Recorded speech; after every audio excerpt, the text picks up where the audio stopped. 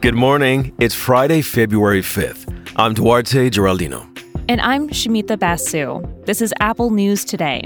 Each morning, hear about some of the most fascinating stories in the news and how the world's best journalists are covering them. Just after 5:30 this morning, Vice President Kamala Harris cast her first tie-breaking vote to pass the Senate's budget resolution. It came after a marathon session of back-to-back votes. And even though Democrats did exactly what they said they would do, pass a budget resolution without Republican support, there were some notable signs of bipartisan agreement.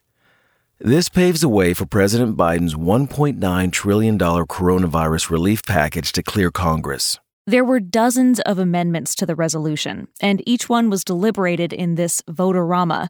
Now, the Washington Post explains the decisions on these amendments are non-binding. The final bill has not been written yet. The point is to give instructions to the Senate's committees on how to craft the eventual budget. Historically, the opposition party uses these all-nighters to force the other side to go on the record with a yes or no vote for issues that might make headlines. We saw some of this last night as Democrats shot down several Republican efforts. One involved blocking funding for schools that refused to reopen after teachers were vaccinated. Others had nothing to do with the budget, like an amendment that sought to mandate local police cooperate with federal law enforcement. But there were some moments of bipartisan support. Targeted checks were one of the things on that list, a resolution to make sure stimulus checks wouldn't end up going to high-income taxpayers passed 99-1. Republican Senator Todd Young of Indiana proposed an amendment to prevent stimulus money from going to immigrants who are living in the country illegally. That one passed when 8 Democrats voted with all Republican members. And both parties agreed on putting a pin in raising the minimum wage immediately. When it was over, senators were relieved to finally call it a night. Right before it passed, Senator Amy Klobuchar tweeted, "Looking forward to seeing the sunrise." And as for the bill, next step, the House. The Washington Post says, this budget resolution is expected to pass immediately. Writing the actual bill, however, that will take weeks. Democrats, meanwhile, are hoping to keep together their razor-thin coalition long enough for its passage sometime in mid-March.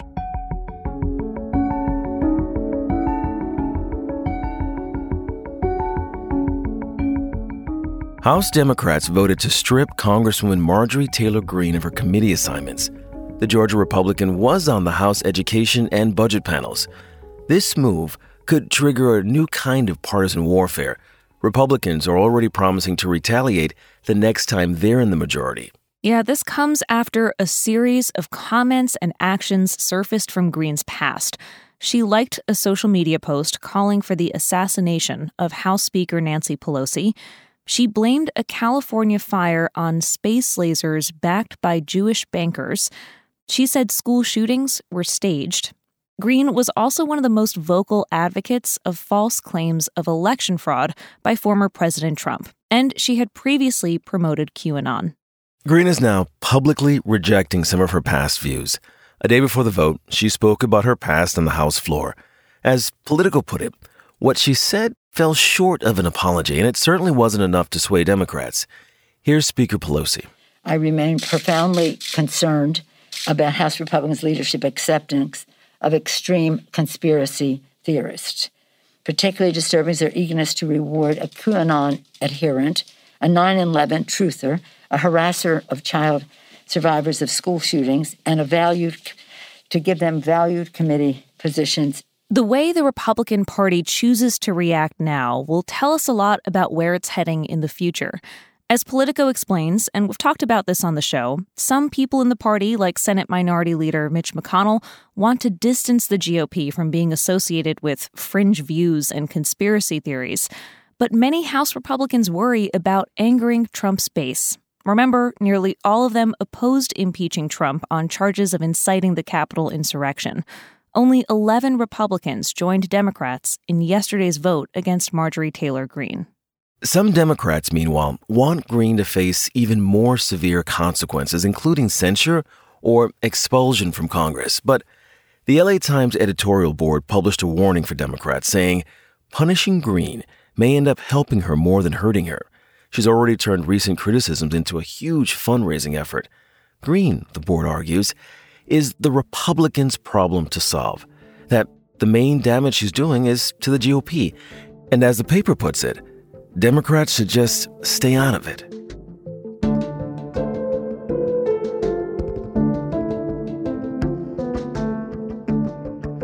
If you are pregnant right now, you may be struggling to decide whether to get the COVID-19 vaccine when it becomes available to you. We know that pregnant people who get COVID-19 are at greater risk for serious disease and pregnancy complications, like preterm birth. But pregnant people were not part of late-stage clinical trials. They're being left to assess for themselves what are your risks and how should you manage them. Vox lays out all the pros and cons here. First, you should know that a lot of medical groups like the American College of Obstetrics and Gynecology are saying the vaccine should be offered to pregnant women. The American Society for Reproductive Medicine is going so far as to recommend it. These groups say there are a few reasons to be confident that the vaccine is safe. One, because it uses mRNA technology. There is no live virus in this vaccine. And mRNA doesn't appear likely to reach a baby either in the womb or through breast milk. And two, early studies done on pregnant animals revealed no harmful effects.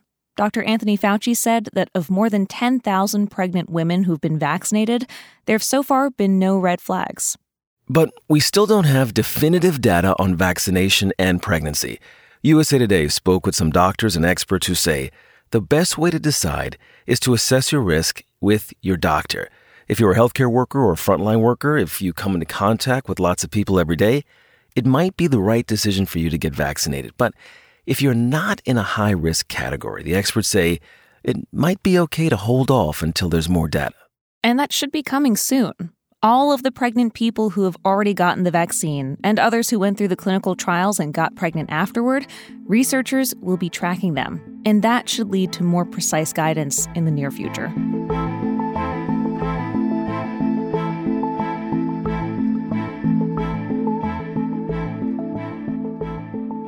When Russia said its COVID-19 vaccine, called Sputnik V, was highly effective, the international community was skeptical. After all, the Kremlin has been credibly accused of doping its Olympic athletes and poisoning its enemies. So the New Yorker's Joshua Yaffa did some digging. And as he explains, from the beginning, politics and Russia's propaganda machine tainted this process. Before early data was published and before Phase 3 trials had even started, President Vladimir Putin was claiming success. When data finally was released, some scientists questioned what they saw as irregularities. There were times when it seemed like Russia was treating the vaccine like some kind of arms race. Every time Pfizer or Moderna would announce a new finding, Russia would roll out its own good news within days. And then there's the name itself, Sputnik, a reference, of course, to the Cold War space race with the West. It's got some real me-first vibes. Yaffa interviewed quite a few experts, and the general sense was Russia's PR around the vaccine was problematic. Yet, at the end of the day, more and more scientists are coming to believe Russia's vaccine appears to work. And the biggest endorsement is coming from abroad.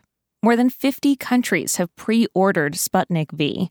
It's cheaper than the Pfizer and Moderna vaccines, and it's also easier to distribute because it doesn't need to be kept super cold.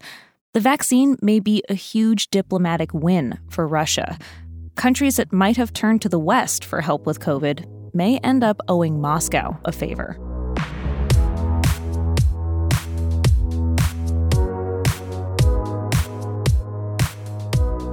Super Bowl 55 is on Sunday. And here's an interesting COVID twist. Because of the pandemic, it might actually be one of the best at-home viewing experiences ever. This story comes from Adweek, which is reporting this weekend's game is a dream scenario for camera crews. You see, because of COVID, the stands are not going to be as packed with fans as they normally are. There's going to be a little bit more than 20,000 fans, so about 2/3 of the stadium will be empty. CBS, which is broadcasting the game, will have 120 cameras. And without all the usual people in the stands, they'll be able to get angles that are normally impossible. They'll also be debuting what they're calling the trolley cam. It's this giant camera setup that's rigged to these wires, sort of like a cable car, so it can zip line around from one end of the stadium to the other. And the idea here is that it should give people who are watching from home the experience of watching the game from the best seats in the house. And even if you're not a football fan and just there for those wonderful, kooky, funny, and memorable multi-million-dollar commercials, take a good look at the view of the game. We may never be able to watch a Super Bowl like this again. You can find all these stories and more in the Apple News app. And while you're there, check out some of our audio stories. Enjoy the weekend. We'll talk to you on Monday.